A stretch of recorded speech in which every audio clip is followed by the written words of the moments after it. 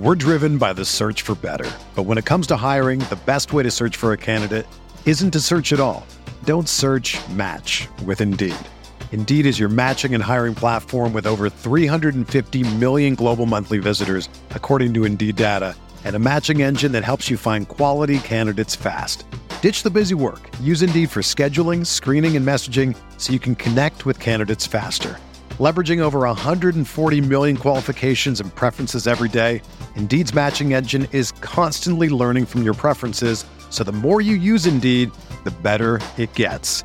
Join more than 3.5 million businesses worldwide that use Indeed to hire great talent fast. And listeners of this show will get a $75 sponsored job credit to get your jobs more visibility at Indeed.com/Blue Wire. Just go to Indeed.com/Blue Wire right now and support our show by saying that you heard about Indeed on this podcast. That's Indeed.com/Blue Wire. Terms and conditions apply. Need to hire? You need Indeed. The Starlight Lounge presents An Evening with the Progressive Box. Old moon, yeah. That's Hugo, tickling the ivories. He just saved by bundling home and auto with Progressive. Gonna finally buy a ring for that gal of yours, Hugo? Send her my condolences. Hi-oh! This next one's for you two. There's a burglar in my heart. Thank you. Progressive Casualty Insurance Company and Affiliates. Discounts not available in all states or situations. This is the Gator Nation Football Podcast, powered by Campus Insiders, with your hosts, Alan Williams and James DiVirgilio. This place is an insane asylum in the swamp! No, five! Now we know we're just a bunch of average stiffs. Welcome to episode 3 of the pod. It's Kentucky week, but before we talk about Kentucky, we're going to talk about the Gators and what went on against UMass. We're also going to sit down with Max Starks, who's going to tell us all about the offensive line, what he thinks about our performance against UMass, as well as our upcoming game against Kentucky. We'll finish the show by breaking down the Kentucky game and then discussing what went on this past weekend with regards to all of the SEC games. Weird weekend for the SEC, as well as the national games, to kind of get a feel for what college football might be like this year.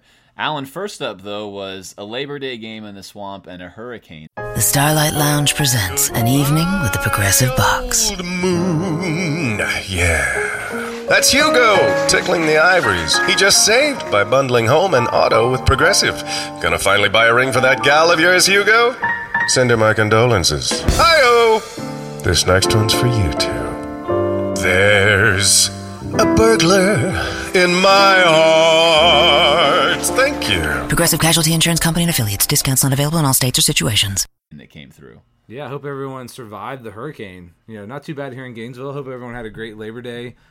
We stayed dry. We missed out on being in the swamp this weekend. Let's get right to it. James, I want to hear about your overall feelings, your overall thoughts, your emotions about this game. I'll ask you this. Were you disappointed in the Gators' performance this Saturday? I was very disappointed. Last week, I had thought in a dry game we'd put up 62, in a wet game we'd put up 45. We kind of had a mixture. Like you said, we weren't in the swamp. That wasn't by choice per se. I was at a wedding in Utah trying to catch the game on my cell phone when I could. Taped it, watched it. Don't worry, I've got all the film breakdown, but was not there in person to experience it. And I know, Alan, you were also away on some official business. So very disappointing. Even after watching the film and breaking it down, still disappointing. I just think that coming into that game, UMass was the bottom 10% on defense. They were undersized, and they pushed us around on the line for a large part of that game. And there were a lot of other things that did not meet my expectations coming into the game. How about you? Yeah, of course, I think it was easy to feel disappointed, but as I got further away, maybe I'll hit the brakes on, driving the car off the cliff. This was a first game for, the season, but also for our quarterback in his first start ever. So I don't want to totally get too high or too low. I remember a couple years ago, Jeff Driscoll's first start, we put up a lot of points. Everyone's really happy. And then, the season goes off the rails. So I don't think you can get too high or too low either way after the first week. Yeah, I don't know. I was a little disappointed in the middle of it, but as I've gotten some distance from it, I don't feel like, as like crazy about it. But let's talk about the aforementioned Luke Del Rio. How did you feel like he played in his first ever start? Mixed reviews for me. I saw some things I liked. I thought that his footwork is very, very good in the pocket. He keeps his eyes downfield the entire time. Those are two really important things. On the flip side of that, I thought his arm was worse than I was expecting it to be. We knew that it wasn't going to be great. Everyone has said that, but it was worse. I actually would go as far as to say that his arm is a questionable college-level football arm. He can get it done with that in a certain scheme, but Will Grier, he is not. So all of the talk about him being the best quarterback on the roster last year, and we heard Shane Matthews say that, we've heard coaches say that, I obviously don't think that's true. I don't think it will take even more games for me to think that's the case. Now, that does not mean he cannot be a very good quarterback, but mixed reviews for me. Thinks he did well, but I question whether or not he's going to have the arm strength to make throws against tighter windows. I question whether he can throw corner routes, deep out routes, any sort of route that requires velocity from the pocket. I question whether he can do that. Again, it's just one game. One game does not a season make, but generally mixed thoughts. I wonder what our ceiling is going to be with the arm strength he debuted. With that being said, I think our game plan, if I'm coaching the team, has to switch to a defensive mindset and a ball control game, scrapping the tempo a bit, using a shorter-based offensive philosophy to control clock, and use the strengths he does have, which is obviously he's very smart. Didn't turn the ball over, made a lot of really good decisions. So there's things to like, and then things I think natural talent-wise that I'm not in love with. What did you think? I feel like he was really in control, if not, I don't know if say tentative is the right word, but not aggressive. And I think that could have been a part of the game plan, could be a part of his first start. So he had no turnovers, which was, I think, excellent. He never looked like he was in danger. He threw the ball away when he needed to. Like I said last week, I wanted to see like we look like we knew what we're doing. And I feel like in general we did. Now, we weren't explosive at all. There were, other than the first shot downfield to Callaway, we never looked like we looked deep except for on like maybe a scramble play or something like that. So I don't know. It's his first start. It's his first meaningful action in a college football game. I think to expect him to come out and light the world on fire is maybe, too big of expectations for him and for the moment. Nothing I saw other than his, like you said, arm strength really told me like, this guy can't do it. He looks lost. He doesn't know what's happening. Yes, I think it's going to be a limitation. That's why he was a walk-on and not a guy who's getting recruited everywhere, because he doesn't have a huge arm. But I think he can be successful in this offense. Let's talk about the offense as a whole. It struggled a little bit. Why do you think that is? It did, and let me put a wrapper on the comments you just made, which is a good point. I think that any discussion of Del Rio has to be encapsulated with the expectations we had for him. As far as a quarterback debut goes, it was solid. He can run the offense. It's more of a ceiling, a future view, and you say, okay, who's our quarterback this year and next year and the year after? For me, I'm immediately thinking after one game, we're capped with a guy like Del Rio. Playing against the better teams in the SEC could be difficult. Then again, there's a lot that remains to be seen. So we have to watch that through 2 games. Same thing here with the offense, right? 1 game a season does not make. But with the offense, I think the struggle, Martez Ivey really in the first half almost single-handedly blew 3 critical plays that would have changed the face of the game. We probably score 3 touchdowns if Martez Ivey makes 3 blocks on 3 different plays. That's how important that was. A lot of mistakes, penalties, missed blocks, missed assignments. So that was one main reason that it struggled. The other part of it, I think, was we just had a really interesting game plan. So they weren't really allowing, from what it looked like, at least on film, they weren't allowing Del Rio to really progress past the second read. Everything seemed to be, let's close down one side of the field. Let's throw a lot of short passes. We missed a lot of blocks on those bubble screens to wide receivers. That was a piece of it. It was a kind of a typical first game start.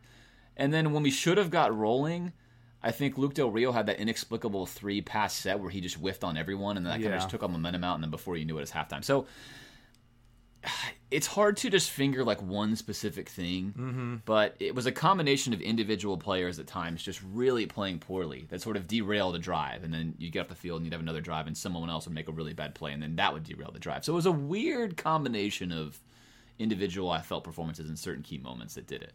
Yeah, everybody was not in sync It felt like there was a lot of disjointedness. The offensive line did not play well. That was a big disappointment for me. I thought they were going to be a lot, I don't know, much improved from what they were last year. And they weren't awful, but they were not blowing out UMass along the defensive line. These were guys in the backfield. They were getting pressure on Del Rio. And everything we were doing, we were throwing these, like you said, this kind of quick outs or into the flat across the wide side of the field.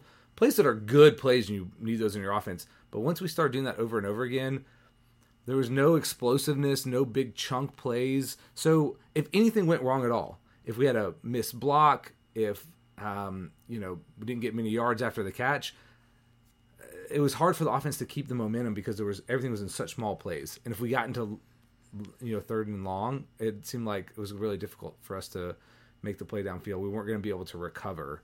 And that was disappointing to see the offense just kind of muddle through. Again, it looked okay. Like, it didn't look tragic or like, people are like, oh, the same Florida offense. It wasn't the same Florida offense under the second half of last year or even during times in the Muschamp era. I think as well, Dre Massey was a guy who was going to be really featured in this offense. You picked him as your breakout player. He essentially doesn't play in this game. I have to believe that affected the game plan a good amount. And so, there's enough question marks for me that I'm not so concerned, but I need to see them take another step forward. Yeah, and that's such a bummer for Dre Massey, out with a knee injury that occurred in the kickoff. He played until halftime with that knee injury. I'm not sure if they've confirmed exactly what it is. I'm sure it's an ACL or something of that nature. So, big loss for the Gators, given all the hype that he had. We had him on our hype list, had him as a breakout player. And I'm not concerned about the offense. That's a good question. Are you concerned about the offense? It's something to think about. I think some Gator fans are probably contemplating that right now.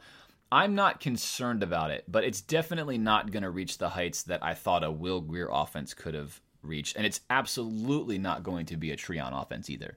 And my goal before the season was to be average in the SEC on offense. This offense can absolutely be average. It totally can. And, it can get there. I believe that. Yeah, I didn't see anything that led me to believe it couldn't be average. I think the disappointing part for me was it doesn't look like it can be great. Not right now. And of course, again, don't base anything off one game, but I just think given what we've seen so far, we could have a hard time being explosive. And if you can't get explosive plays, it's going to be difficult to score against some of these better defenses. With that being said, I felt like two players in particular on offense really, really were above the rest, and that would have been Callaway, not surprisingly, easily the best player in the field, and then Scarlett, who I thought took a tremendous step forward in this game. He played excellent. He was electric every time he touched the ball. He was bouncing unders. He was making UMass look like they were an inferior defensive team. Very excited about what he might be able to do if we can get some blocking and some running lanes for him. Really good performance, I thought, by Scarlett. Well, let's move over to the defense. Played fairly well. Did it live up to your expectations from this week? It did, and I'm going to say that because there were 3 plays that allowed them to get 100-plus yards of offense. If you take away those plays, they had like 70 total yards of offense. The defense had a ridiculous 1.3 average yards per rush attempt, and that factors in sacks, so that was big. But that's fantastic. On the flip side, the pass defense was weak. It gave up 8.3 yards of play, which is much, much higher than we typically give up. Very high for a team like UMass. But that occurred almost exclusively against one guy in Chris Williamson, and then, of course, the annual favorite James DiVirgilio coverage guy Marcus May, who continues to be a tremendous liability in coverage. 2 or 3 of those drag routes in the second half were exclusively on him, just absolutely jumping to the outside on a play where he's got to be covering the middle.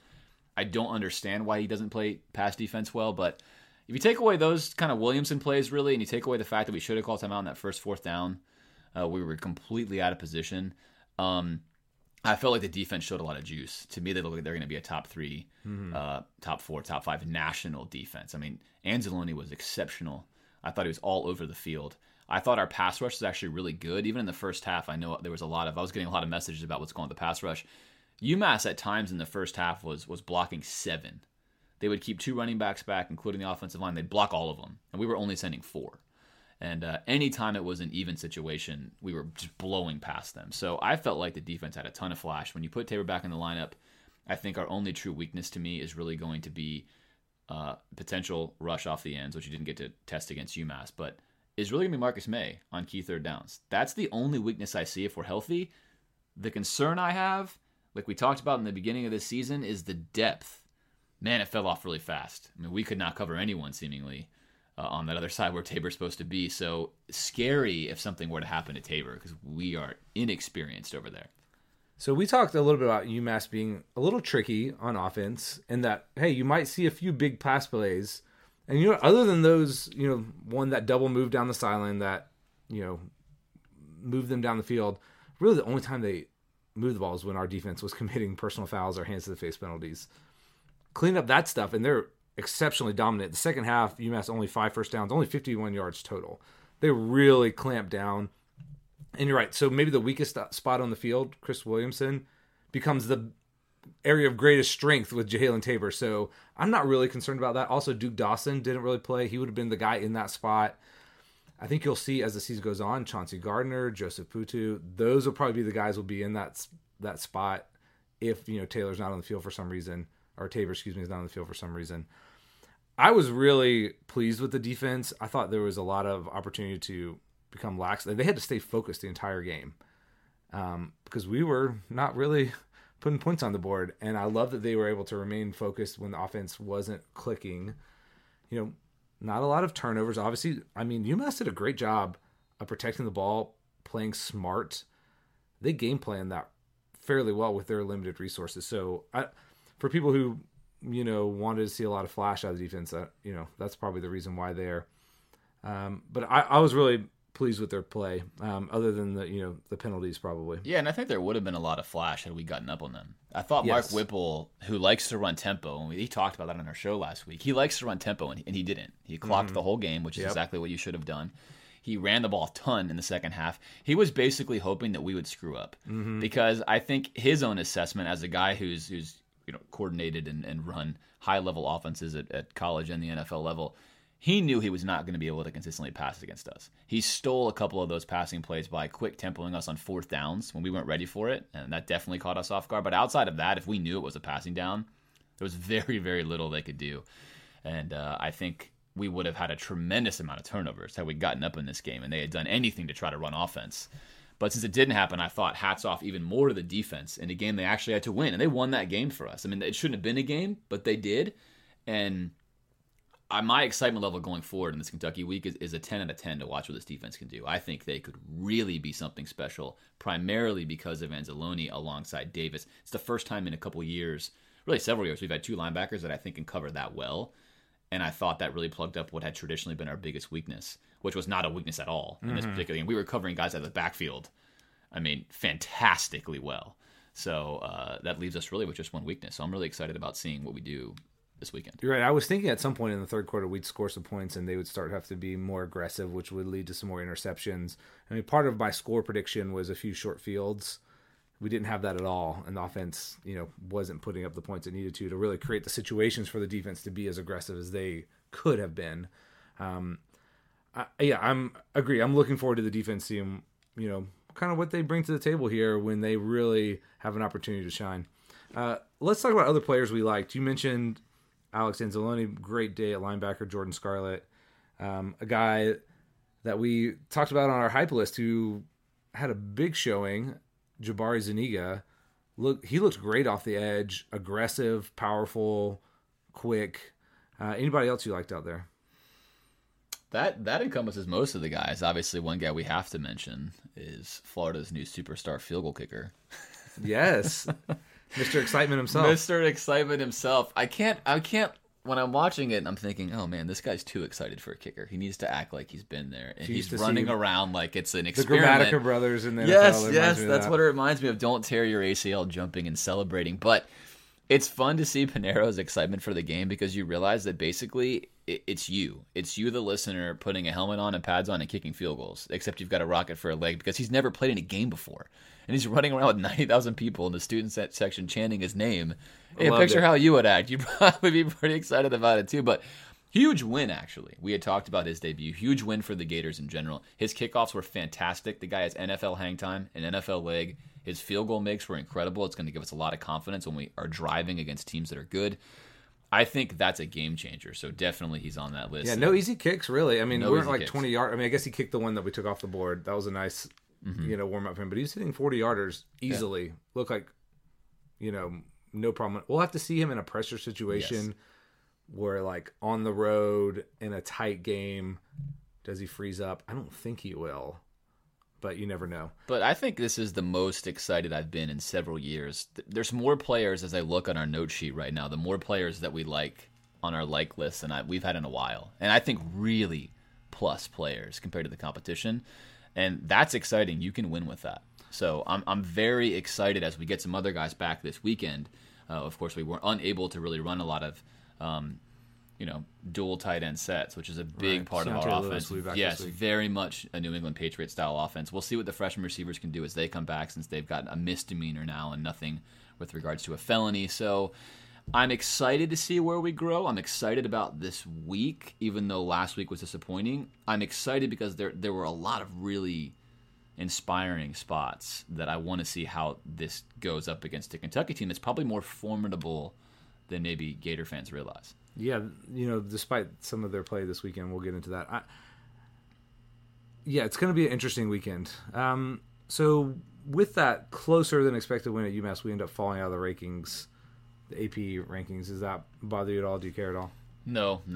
Being in the SEC, it never bothers me. I think if you're a team like Boise State, the rankings matter a lot, and you've got to climb them. But the rankings don't mean anything right now. I probably would have dropped us out of the rankings after that performance.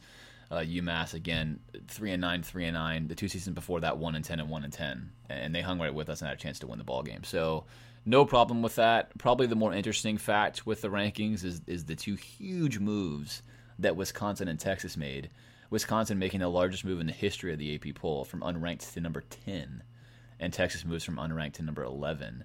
I think Wisconsin is wildly, drastically overvalued at number 10, but it's not going to matter because in the month of September they're going to play 4 of the top teams in the Big Ten, and that's why the AP poll doesn't really matter. These teams are all going to play each other. Who really cares? It's a little bit antiquated. It doesn't really matter till the college football playoff. It doesn't mean anything. It's fun to talk about. It doesn't mean anything. Who cares that we're not ranked? Our season doesn't really even start until this weekend against a sneaky Kentucky team, but then really against a Tennessee team that obviously is super lucky to retain their ranking. Yes. And a couple of places on the line, or a couple of places on the team struggled, including the O-line. We're going to get a much closer look at that. Bring in one of our favorite guests, Max Starks. Let's do that. Excited, as always, to have Max Starks on the show. We had him on last year. We have him back this year. Max is a 2-time Super Bowl winning Gator captain, football extraordinaire on the offensive line, joining us today from Arizona. Max, it's great to have you back on the show this year. Thanks for having me, guys. I always look forward to doing your show. It's a fun time. When you texted me and said, hey, it's been a year, time to come back on, I was like, all right, it's football season. Yeah, and as you said, it was the best time of year. So this weekend had an incredible set of games. The SEC tended to struggle. The Gators fit into that narrative, also struggling. What were you expecting before the game? What'd you think of the game, and what were your impressions afterwards? I guess when you look at the game, initially I was expecting to see a solid outing. I was expecting to see us at least, I think, move the ball more than we did. And secondly, when I look at it, I was expecting a little bit more from the secondary in this game going against this UMass team. As I was watching the game, I was encouraged early on, with the first score and just looking at what we were able to do early as far as getting into the end zone. Obviously, you love to see Antonio Callaway getting started because he was going to be a key. We knew it was going to be a key to this offense from a passing standpoint. Once he got back, it was how fast can he get reacclimated and how fast can he get a rapport with Luke Del Rio. I was impressed with that. I thought we ran the ball okay. I won't say we ran it fantastic, and I felt the pass protection was not where it should have been, given that this group, for the most part, played together last year. Felt like they should have picked up where they left off and gotten better. I didn't see that. And then post-game impressions, too close of a game for comfort. You're looking at a game that was 10-7 going into the fourth quarter. Should have never been that close. I felt some missed opportunities. Obviously, Coach Mack talked about Luke making some bad decisions on some throws, but I also felt he was very mature and throwing the ball away the times that he did when he did get immediate pressure off the get-go. I thought he had a great job of escapability. I thought he climbed the pocket well, even when it broke down on him. And then defensively, I love some of the things that they did as far as their blitz scheme. I like the defensive line play and really pressing that offensive line for UMass, which was actually bigger than I thought it was going to be once they got on the field. I think it might have been the white jerseys. But I felt that it was just, it looked like a first game, but it looked like a first game against a better opponent than the Gators expected to be seeing for the most part. Let's dive in a little bit more on the offensive line play. Obviously, you have a lot of experience there. How would you assess their performance as a unit? As a unit, C. I felt like it was a C. You look at the holes they were able to create and the push they got early on short yardage downs. I felt they did a good job. Obviously, on the goal line on that 4th and 1 was a bit disappointing when they loaded up the box on them, and they even put Brian Cox Jr. in the backfield as a lead blocker. Ivy whiffed on his kick-out block to the left side. That was, that was something that was, as pride in the offense line, you're like, nah, you can't whiff that block. But then again, you look at also Cam Dillard allowed some pressure on that backside A, which wouldn't have helped anyways because of that pressure. So I look at that breakdown. I look at just the multiple breakdowns on the right side with passing off the basic twist games. UMass didn't come with exotic blitz schemes, but the edge pressures from the outside backer in a stand-up position where he's going to be there. He's in a rush position. He's not sitting off in coverage because there's no tight end for him to cover. So he's rushing. And guys not being able to figure out a way of getting him cut off as an offensive lineman, or even, having a game plan where, you might have to switch your running back to come at least provide body presence to help the offensive lineman catch up if the guy is that much faster than Fred Johnson. That was probably one of the glaring things. The chemistry is still not there from the right side, I feel. I think it needs to be a little bit more, especially when you're thinking about you got a Kentucky team who's going to come in here and their defense, at least from a line standpoint, is much improved. So I need Tyler Jordan and Fred Johnson to really step up their communication, and Cam needs to be a little bit more assertive with them. He is the he's the old man on the line. He's the junior leader on that offensive line, so he needs to command them to be more effective on that right side. Yeah, are you thinking there need to be any position changes, any replacements needed? Basically, where do these guys need to improve, and can they? I think it's communication. And their technique needs to be cleaner. I don't think Jawan Taylor, even though he did make an appearance in this game, I thought he did some great things in the run game, but I think, Fred Johnson also did some solid things in the run game. So I feel like they're equal there. I think Fred Johnson is a little bit better pass protector right now. And not to say that Jawan Taylor can't improve to that. I mean, he's a big boy when you look at him. I mean, 6'5", 340. And he moves well, but he's not, I don't think he has the footwork yet to be on the edge of the right side as a true freshman. So I think it's the onus is on Jordan and Johnson to get their communication up and a little bit in the footwork category. You mentioned some of the twists, some of the stunts that UMass was employing, none of which you said was exotic. It was things the team should have been prepared for. Any idea why it seems like we were so confused anytime they lined up in a quarter defense or a 3-4 defense and essentially then kind of had their backers not aligned normally that gave us such a problem? I mean, I think there were 2 plays in the first half where Ivy didn't block anyone out of a pretty standard twist. He just twist right on through. Any reason why they would have missed those so badly in game one? He's a probably guy. They haven't seen that much 3-4, and 3-4 I didn't see any until I got to the pros. I mean, Vanderbilt was probably the most exotic with 3-3 defense, and so it is a bit unnerving when you're so used to 4 down, where it's like I have a guy physically over me, or a guy physically in an inside gap of me. He might be a little removed, and it's easier to see that guy. Or I have this backer, and he walks up on the line of scrimmage. Makes it easy. It's 3-4. You can have dual reads from the guard position, depending on how they call the play. And if not, you're on a fan.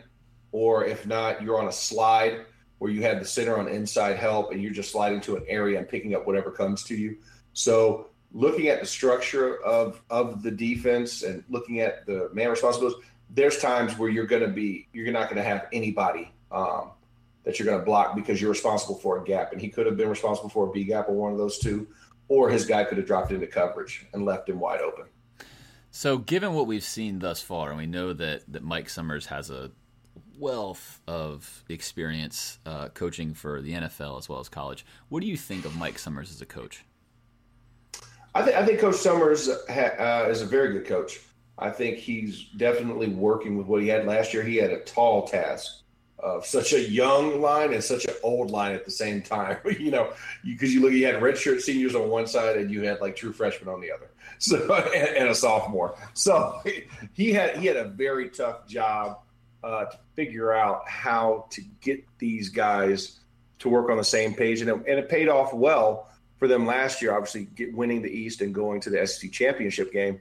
But with that comes a lot of pressure in your follow-up campaign, because now these guys have experienced a little bit of success and they have to still work hard, and you're replacing those obvious senior leaders that you had on your team last year, and you're replacing them with younger guys who got sparingly and a little, got some significant playing time, but still very young in the position and not really on the same page. These 5 guys haven't played together. And it's different from a line like, let's say, in Alabama, where these guys play 2 years together or, they don't get bumped up to the starting position until their junior years, and they played on that second line with the rest of their buddies. So they all virtually move up together just about -1. And it's a different kind of success that they have to deal with. And, they're rebuilding the team. Let's face it, they're rebuilding that offensive line because you have so many guys, in the not last year's team, but the previous 2 to 3 seasons, you had so many linemen getting drafted. I mean, we have 4, and one of them's out here in Arizona playing for the Cardinals. You have 4 linemen go. And that's tough when you have 4 offensive linemen go, that, especially they're underclassmen, that leave, and you have to rebuild that line from there. And you bring in 2 redshirt seniors to come in and kind of fill the gaps, but then you fill the other gaps with freshmen. So it's a bit of a balancing act. If anybody knows how to get it right, it's going to be Mike Summers, because now they have tape on film that they can watch. So do you think Mike Summers on the other side of things can recruit to build an offensive line like an Alabama has? Is he a guy that high school kids want to play for?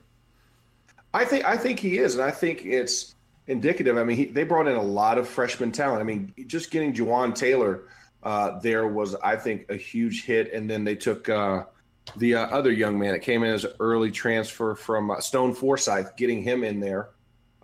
Those were 2 big recruits that he got in there, and those are 2 guys who I believe are going to play, and compete for a starting job next year on this team, because so those are 2 top tier guys that I liked a lot when they came out of high school at the tackle positions.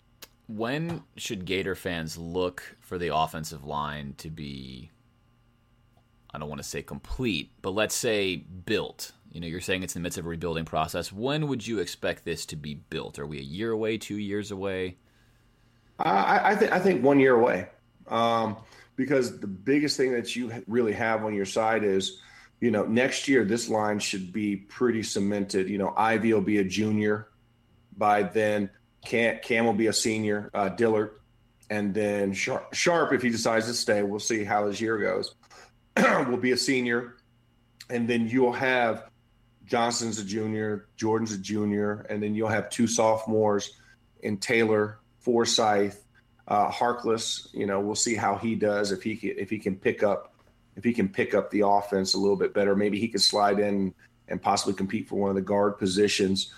And then, then you have a bunch of other guys back there who I think are able-bodied individuals to do there. I think Buchanan is another guy you can look to. He might be able to switch to the center position as well, and maybe give some meaningful time. So now you're starting to build the depth on this team, and next year I think it should be complete. Well, Max, let me ask you about this week's game against Kentucky. Can you give me what you think might happen quickly and give us a score? All right. Well, Kentucky, they're definitely a much improved team. I mean, I looked at what Drew Barker did, even though they lost to Southern Miss. What Drew Barker was able to do through the air and the confidence that he showed, it's a lot different from last year. But I also think this offense for the Gators is also a lot different than last year. So I'm expecting the offensive side of the ball to start to move the ball better on the ground. I think the right side, you're going to have to look at a little bit more chip element. I think having Ciante Lewis back now, you can get more to your 12 personnel with your 2 tight ends, 1 running back system, which you wanted to do and where they were forced not to do, especially when you think of the injury to Dre Massey and then, of course, not having Ciante Lewis's services because of his suspension. They'll be a lot more flexible because I think that's what they want to get to. They want to get to where you have 2 tight ends on the field, you have 2 receivers, and you also have one of the running backs there who can flex out and do a lot of things. That's what they want to operate out of. So I think it'll be a great thing to have him back, Ciante Lewis back. And then offensively, now Luke Del Rio has film to watch, and I think he'll be a more accurate passer because he made some great passes through the game, especially through the middle, especially to Brandon Powell and some of the deep routes to Antonio Callaway. So I'm really excited about that. And defensively, I think you'll be a lot better knowing that you got Tabor back on the corner, and now Duke can go back to the nickel position. And hopefully that shoulder's okay because we saw what happens with Chris Williamson's in and it has to cover in the corner position. So hopefully we can nix that out. I'm expecting at least this to be it should be a 10 to 13 point victory for the Gators. Give me a score. Puts up. What do you got?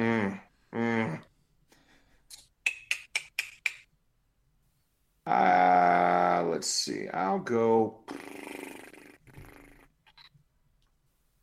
Let's go 28-17. 28-17. All right. And it's been a while since you've lived in Gainesville, we know. What do you miss most about college football? I say college football. What do you think about? When I think of college football, I just think about Saturdays in the swamp,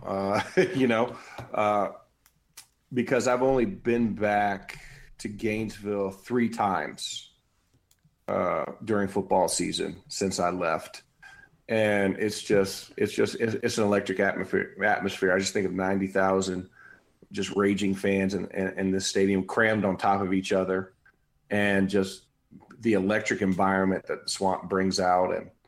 And of course now Steve Spurrier Field. So I picture good times. I picture a lot of Gator victories when I think of college football. And what I miss most about Gainesville, I mean, it's definitely being right there, near the Florida lawn and tailgating.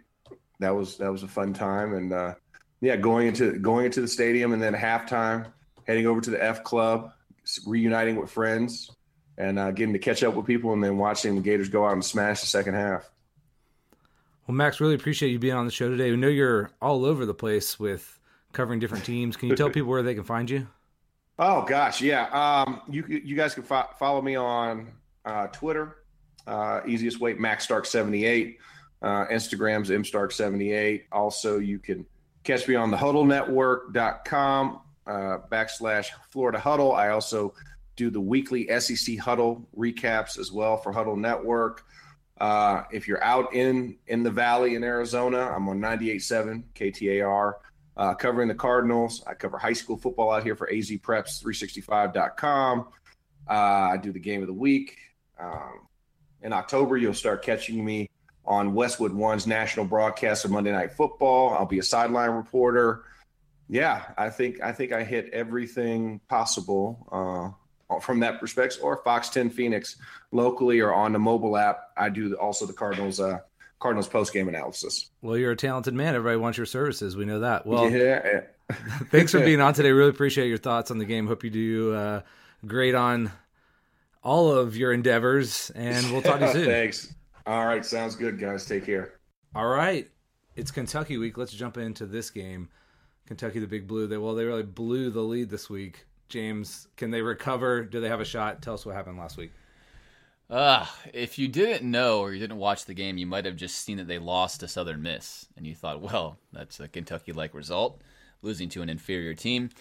But what actually happened was they were up 35-10 with 26 seconds left in the second quarter. Kentucky was killing Southern Miss. They then promptly gave up a 71-yard touchdown pass to make it 35-17 at half, and then they promptly gave up a touchdown in 45 seconds opening in the second half to make it a close game, and went on to give up a ton of unanswered points, 31 of them to be exact, or 34 of them, sorry, to be exact, and then lose the game.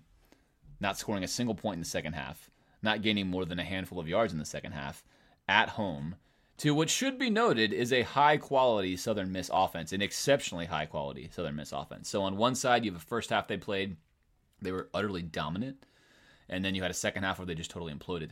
This is a narrative that's continued. Last year against Louisville, the game that they lost to end the season, they were up 24-7 and gave up 31 unanswered points in the second half to lose that game. So Kentucky is a weird team. What rubs salt into the wound for them is Southern Miss's new offensive coordinator is Kentucky's fired and old offensive coordinator who ran a train on them in that second half. So if you're a Kentucky fan right now, I think a lot of the Mark Stoops as our hero stuff you had coming into the game last year is gone. You're still hopeful you're getting better. You probably are getting better, but inexplicable result for Kentucky at home to build a lead like that and then lose. I'm not sure where they are mentally coming into this game. It's going to be difficult for them to get up for this game. Very difficult, I think, to get up for this Florida game. Aside from the fact that I think they're probably feeling somewhat confident they can beat us, but 2 disastrous blown leads in a row for them. Yeah, and of course the winning streak, Florida versus Kentucky. I don't know, what is it, like 170 years at this point? It's like a million. It's like a million years. I've actually got some fun stats about that to bring into the show in a little bit, but it's been like a lifetime basically since Kentucky has beaten us. I believe it's actually 29 years, but I'm not totally sure about that. I probably should know. It's so long that it doesn't matter. It's a big streak. Okay, well, let's talk about the actual game here. So obviously we've said that the Gators need to improve, especially on offense. What would be encouraging for you? What kind of improvements would you like to see? Well, there's two things I'm going to bracket this into. So one, I'm going to say, what kind of improvements do I want to see if we can win the SEC East? And 2 is going to be, what kind of improvements am I going to see if we're going to win the game? Okay. So I'm going to start with winning the game. So if we want to beat Kentucky, we cannot play the way we played against UMass. We will probably lose. And if we don't lose, it will be an extremely close game. So immediate improvements is the offensive line has got to do a better job of consistently blocking. I would love to say, hey, how about they actually push Kentucky's defensive line back? But I'm not even going to ask for that. I'm going to ask for a neutral job at the line of scrimmage, but a situation where we are not just completely whiffing blocks on a consistent basis. That would be number 1. Number 2, I'm going to closely watch the play of Luke Del Rio. Primarily, I want to see if maybe the rain affected him, or if the velocity on a lot of those balls that are thrown to the edge of the field is in fact as weak as it was on Saturday. So if we're going to win the Kentucky game, and I'm imagining the way Mark Stoops is game planning us, he's already saying, hey, we're probably going to play a lot of cover 2. We're probably going to do a lot to deny any sort of drag route, hitch route, pop route. We're going to play close to the line of scrimmage. And where we're going to help is going to be in the seam area over the middle of the field. And we are going to give Luke Del Rio the sideline and the high outside throw, because he didn't make it at all against UMass. And if I were Mark Stoops, I would challenge him there. So we're going to have to see if we can beat that kind of coverage. I don't think they'll play man because McElwain is too good at scheming those drag routes with Powell and others. So I'm curious to see if Del Rio has the arm strength to make some of those throws against a better defense in Kentucky and a more sizable defense. On the defensive side of the ball, I'm going to be watching, as always, Marcus May in coverage. I think they're going to try to ISO him. And then Tabor. With Tabor back, with Quincy Wilson there, with the full complement of defensive players there, can we be elite? Kentucky has a very good offense. Right now, coming into this game, not that these one-game numbers mean anything, but they're second in the country in yards per pass attempt at 12.5, and they're 15th in rushing yards per attempt. So they have an offense that can move the ball. They've got a quarterback in Drew Barker, who's a 4-star recruit. He's learned the offense this year. I think he's competent. I think he's good. I think it will be an actual challenge for defense. So this game, I think, will tell us a lot about what our ceiling is for the future, as well as whether or not we can actually win against a Kentucky team that I think is formidable. Yeah, I would like to see, again, improvements on the offensive line feels like a must. They can't allow the kind of pressure that you get against UMass. They have to move the ball forward. There needs to be bigger holes for these running backs. I would like to see us run the ball more often and more effectively. I don't know why we didn't call as many run plays as some people feel like we should. have in that game. Could have been that we were trying to improve the passing game and work out a couple kinks. I'd love to see us run the ball a little bit better. And then, I'm with you on the secondary. This could be a dominant group if all there and healthy and everything. Do they come away with some picks if Kentucky's going to try and challenge them? And I think that would be where I'd want to see the biggest improvement is in the turnovers. Like, this defense to really be at the top echelon of the SC nationally has to create opportunities for the offense. Fumbles, strip sacks, pressure that creates interceptions, things like that. And I think they're capable of it. I would like to see them take a step towards that. And maybe they'll be a little more aggressive, feeling more comfortable on the back end with someone like Jalen Tabor. So maybe that'll allow them to send more blitzers and things like that. Okay, let's talk about keys to the game. Let's talk about defense first, actually. Well, there's two primary matchups that you're going to want to look for this weekend, and I'll be looking for as well. And it's going to be Kentucky's explosive passing offense, and it almost seems weird to say that, but it's true, it is, versus, I think, our safeties. I think any team that challenges us is smart enough not to go right at our corners for the most part. So most of what they're going to do is going to try to get a safety matched up with a slot receiver or a tight end. Previously, we've had trouble covering that with a strong safety historically, as well as a linebacker, but I'm pretty confident with what we have in Davis and Anzalone covering there. But I want to watch that matchup. And Kentucky has a good rushing offense. So very competent.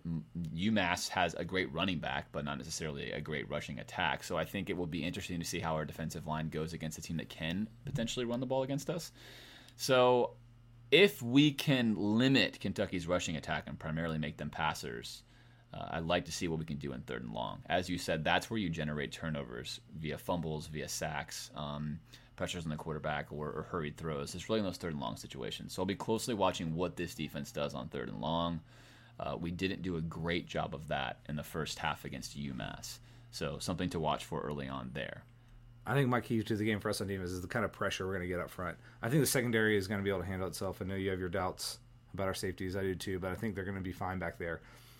So we got some pressure against UMass, not as much as I would like. Like you said, they were blocking a ton. I don't think Kentucky's going to do that. So can guys like CeCe Jefferson, Jabari Zuniga, even Brian Cox Jr., some of these guys, assortment of guys, can they get to the quarterback? I think they'll provide some sort of pressure. I'm hopeful about that. Can they get him to the ground? Can they put this offense in bad down and distance plays? And can we stop the running game without committing a lot of people to it?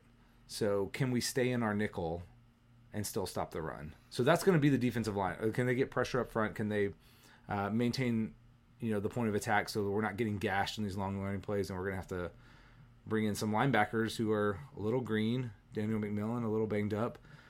That could be bad if they get us into a point where we're not playing out of our strength. What about offense for you? What's the key for you? The key on offense is just the offensive line. In addition to Del Rio being able to make more throws than a variety of 5-yard and under check-down throws, he's going to have to be able to make downfield throws. So offensive line blocking, how clean is the pocket?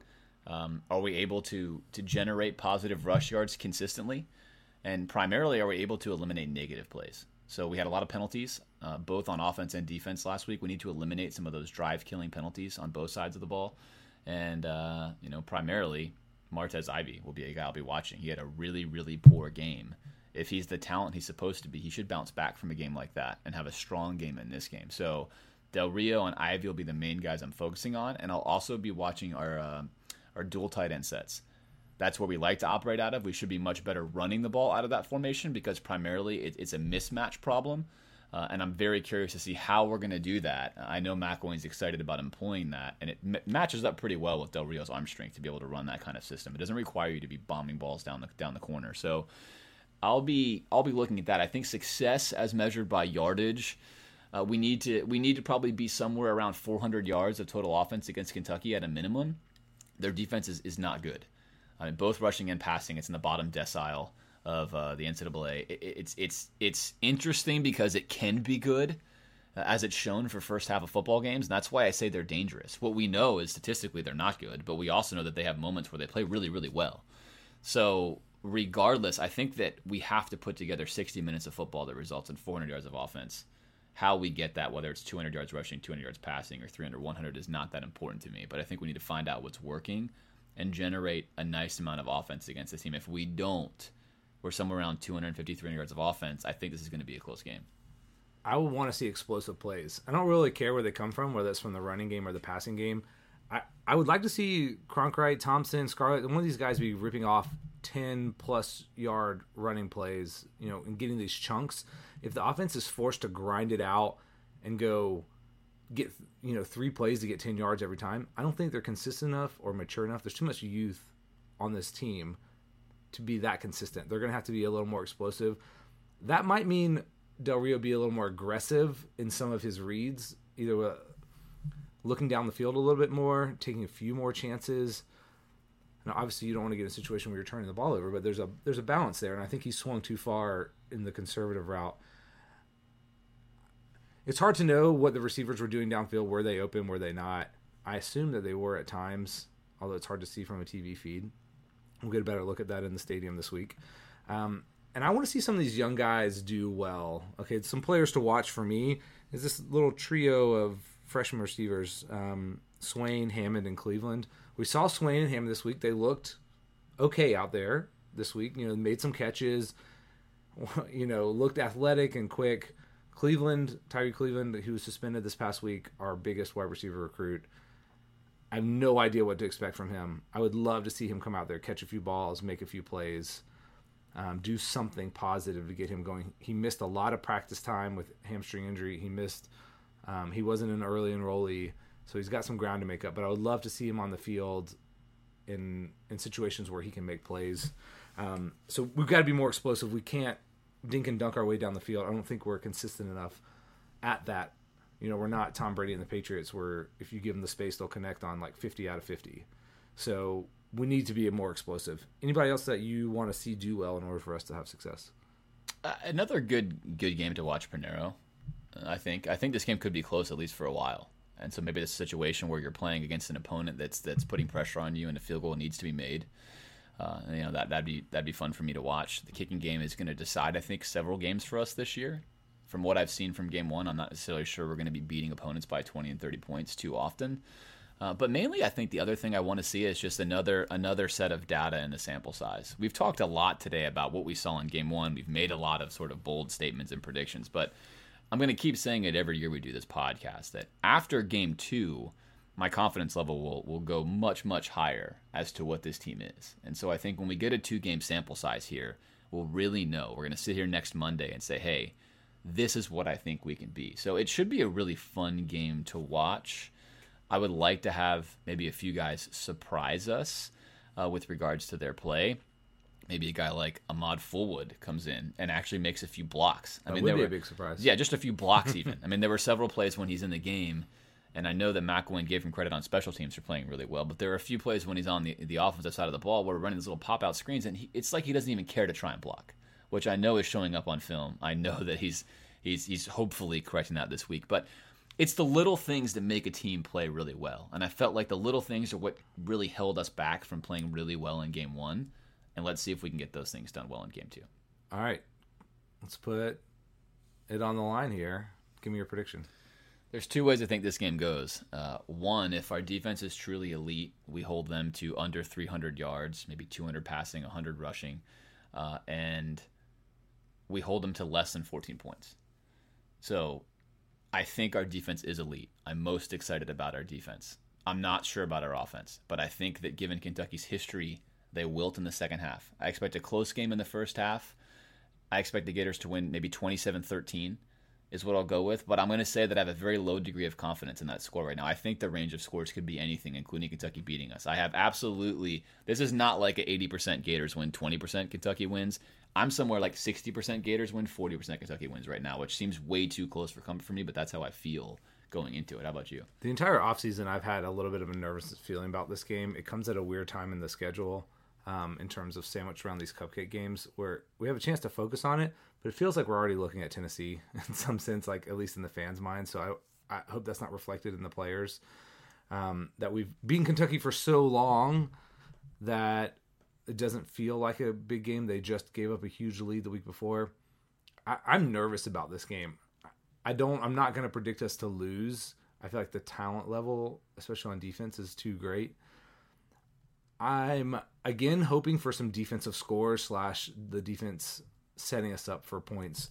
So I'm going to go 33-17. And I think that is closer longer than we're comfortable with. Like you said, I think the first half stays really close unless Kentucky just comes out and screws everything up on offense. So, it's going to be more stressful Saturday, I think, than most Gator fans are hoping that it will be. Well, we know that you and I, Alan, expect probably a closer game than maybe some other Gator fans do. We're a little unsure of this contest. We wanted to get an idea of what a Kentucky fan might feel like coming into this week. Kentucky football has always been an interesting thing. They haven't beaten us in 29 years. So with that, we're going to bring on one of our friends to give an insight onto just what a Kentucky fan is thinking this week. Should be fun. All right, we're on now with John Egan, a University of Kentucky grad, longtime resident of Kentucky, fan, enthusiast. Thanks for being on, John. Really appreciate it. Yeah, this is a football podcast, so you can't use enthusiast, I don't think, in this instance. Low enthusiasm. Sorry about that. We try more than Vandy. I guess maybe that's your slogan, Kentucky football. We try more than Vandy. I love it. Well, how are you feeling after that Southern Miss loss? Well, depressed. I mean, but it's sort of that's the life of the Kentucky football fan. I mean, depression and sorrow. Usually, it takes a little bit longer than the first game of the season, but the expectation is always there when you begin the season. So, I think a lot of fans knew that this would be a tough game. Southern Miss, we kind of knew had a good team. I think we're the favorites in Conference USA. They had some good returning players, but at the end of the day, I think most people still expected to win. I think depression is the optimal word.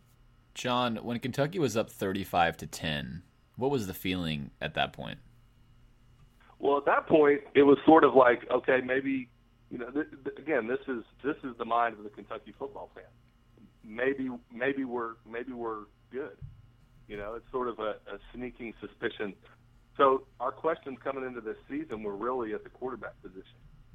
We've got a younger guy. He started a couple games last year, Drew Barker, and is kind of the full-time starter now. He was a big recruit. He was a 4-star kid out of Kentucky that picked us over South Carolina, and so there was some question about, how good is he going to be? We felt solid at some other positions. And so then you come out and he throws 4 touchdown passes in the first half and looks really impressive. You're up 35-10 and you think, man, Mississippi State just lost today to South Alabama. Tennessee struggled a little bit. We know Vandy and South Carolina and Mizzou aren't going to be that good. Maybe we actually can have a winning record in the SEC, which we have never had in my lifetime. It's sad to say. But, that was the feeling at 35-10. But deep down in the pit of your stomach is also the realization that this is Kentucky. And so it's almost like, is someone tricking me right now? Because I feel good, but I feel like I shouldn't feel good. Yeah, it's almost like we've talked about this as Florida fans last year. Recently, we've been on a run where we're just not allowed to have anything good. And that's kind of like what you're describing now. If something good starts to happen, it's taken away from you. And is that what it's like to be a Kentucky football fan in general? It's the polar opposite of being a Kentucky basketball fan, but is it just sort of this feeling that you're never going to be good? Yeah, it really is. There's sort of a collective trauma, I think, of all the things that have happened that are sometimes of our own doing and sometimes seem completely out of our hands, like we're cursed or something. I mean, a lot of people will talk about the curse of Bear Bryant, where we promoted the athletic department really promoted Adolph Rupp, the basketball coach, when we had he and Bear Bryant here at the same time. And Bear Bryant felt slighted, and so he left for A&M and then eventually Alabama. And so there's people that still believe we're cursed because of that. So there is a trauma of always expecting that something is going to go wrong. Now, at 35-10, you don't think that much can go wrong, because it wasn't a fluke that we were up 35-10. we played really, really well in the first half. And so, last game of the season, we were up against Louisville, like 21-0, but it was mostly, I think they threw like 2 pick sixes. It was sort of this fool's gold. Southern Miss, we really did play well, and so I think people were excited. I think people thought, man, this is really, really impressive. What do you think would have to happen for Kentucky to win this week? Well, we haven't beat you in 29 years, so, I was 5 years old. We have played you well the last 2 years, including 2 years ago at Gainesville. I think it was double overtime we went to. I think the hardest thing going into Gainesville is the way that we lost. Not necessarily that we did lose. The way that we lost last week has to be in the back of the player's mind, no matter what happens down there. And I think that's the frustrating thing. If we played like we played in the first half, I think we give you a great game. Again, offensively, we have talent. Mark Stoops has recruited better the last few years than we've probably ever recruited as a program, especially at the skill positions. We've got some really good receivers, a couple good running backs. Our secondary is really strong. Our weaknesses going into the season were the defensive line and questions at the quarterback position. And in the first half, it looked like we'd answered at least the quarterback questions. If we get that kind of offense, I think we can hang with you guys. But,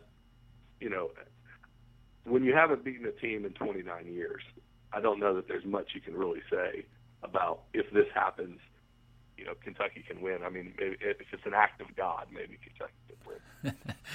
And so, like you mentioned, you were probably, 4 or 5 years old the last time that Kentucky won, and that was before America Online. It was before the World Wide Web.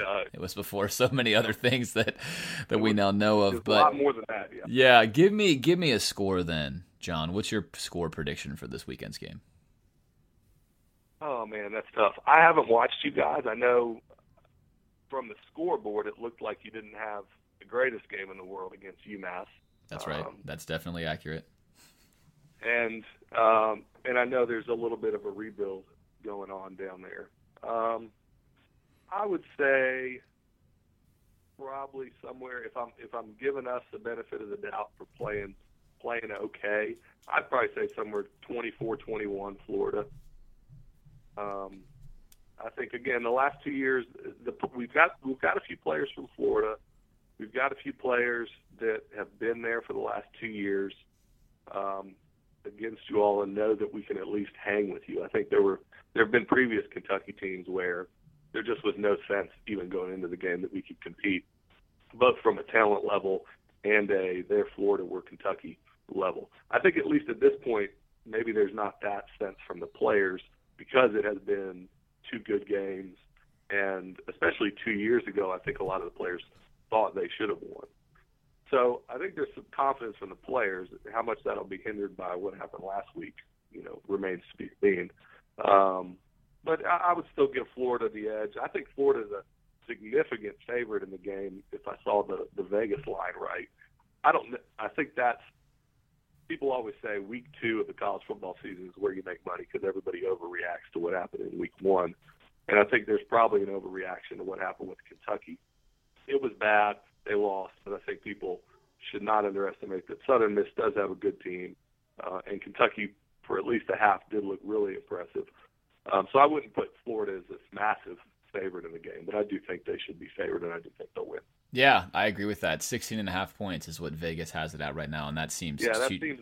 It seems too high to Alan and I as well, especially given what we've seen, and given that, like you said, Southern Miss is a quality football opponent that I think kind of flew under the radar. Well, John, thanks so much for being with us today.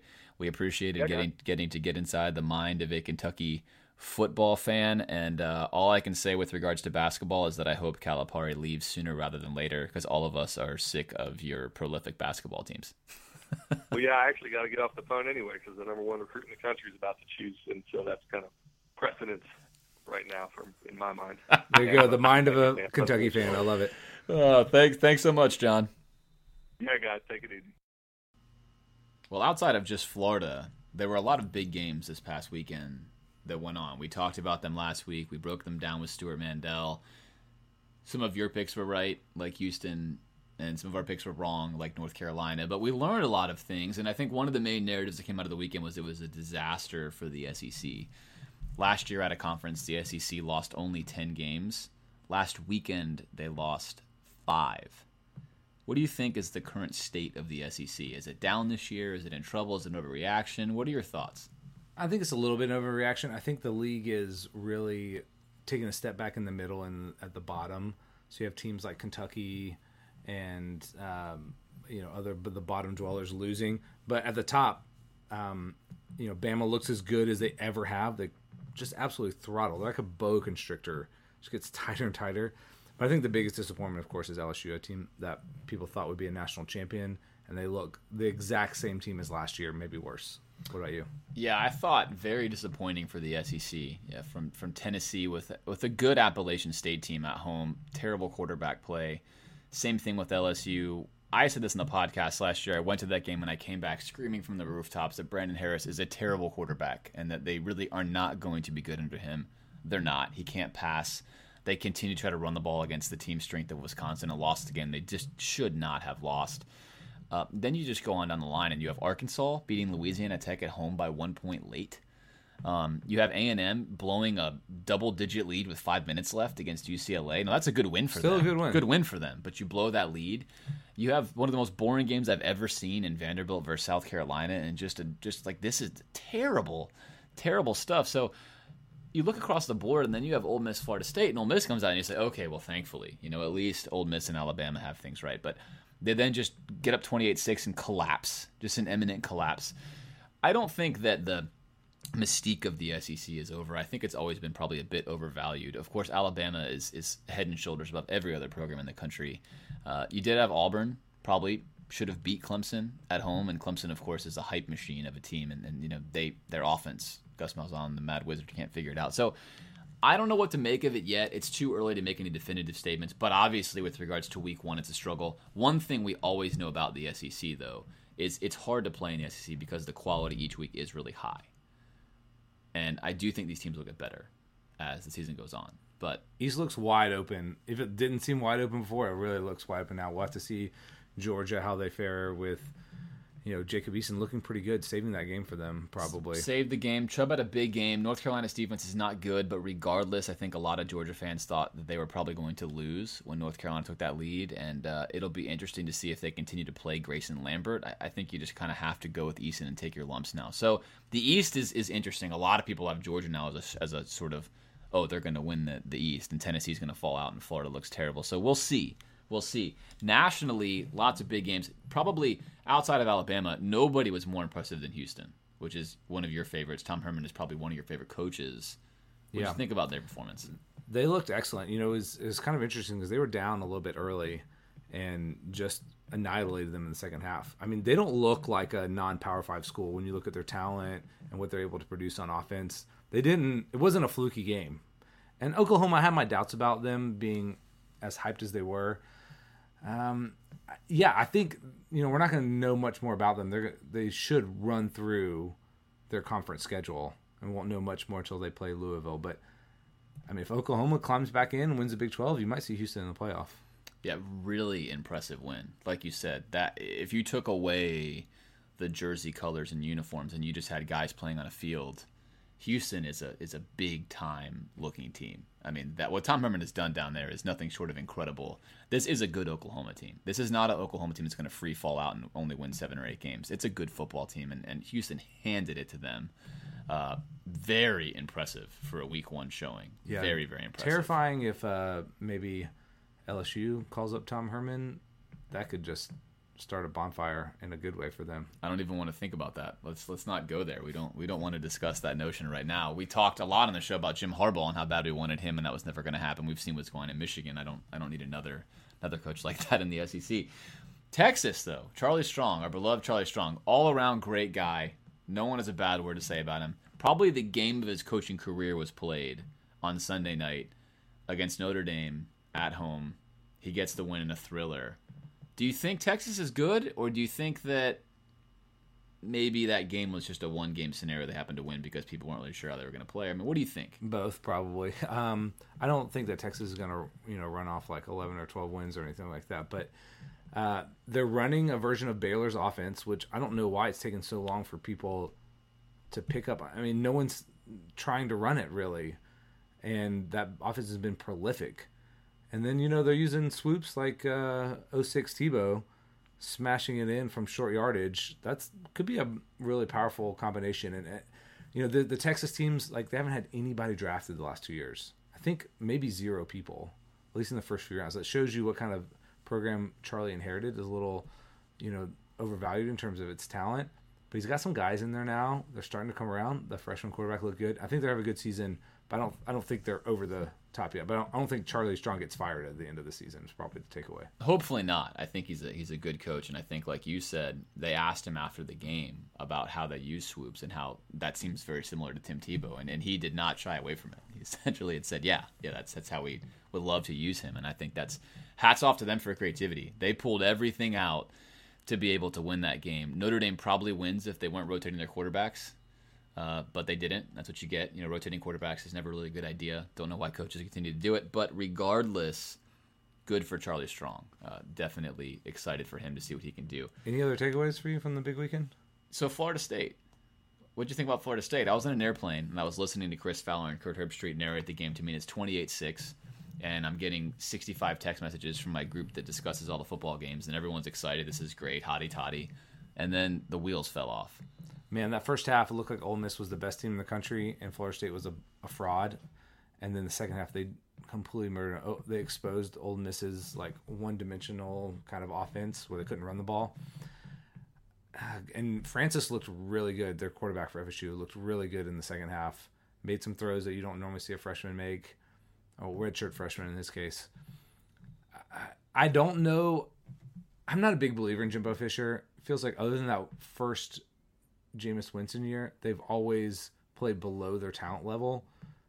But I think they're going to win a lot of games this year. I don't know. What about you? So I listened to Seminole Network on the way home, which feels really bad to even admit that. Spying. To hear kind of what they talked about. And it's interesting. I learned a stat I didn't know. So under Jimbo Fisher, the Seminoles have trailed 6 times at halftime, and they've won every single one of those games. And they couldn't stop talking about how Jimbo Fisher's second half adjustments are legendary in the eyes of the Seminole broadcasters. I haven't looked into this analytically, but I think a lot of people undervalue Jimbo Fisher. I think that I have consistently been the one trumpeting the fact that the dude just wins 10 games every single year. And I don't really care that he plays in the ACC or anywhere else.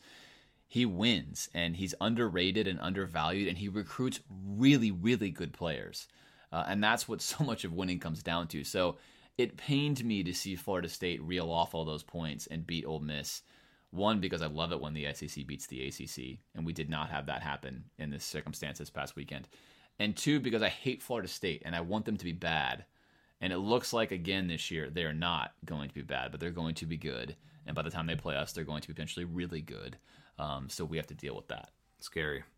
All right, well, let's bring this thing to a close. Thanks for listening, guys. Look forward to talking to you after the Kentucky game. Hopefully a big Gator win. Like us on Facebook. Subscribe on your podcast app if you have an iPhone, Stitcher, anything that you want to listen to it, you can.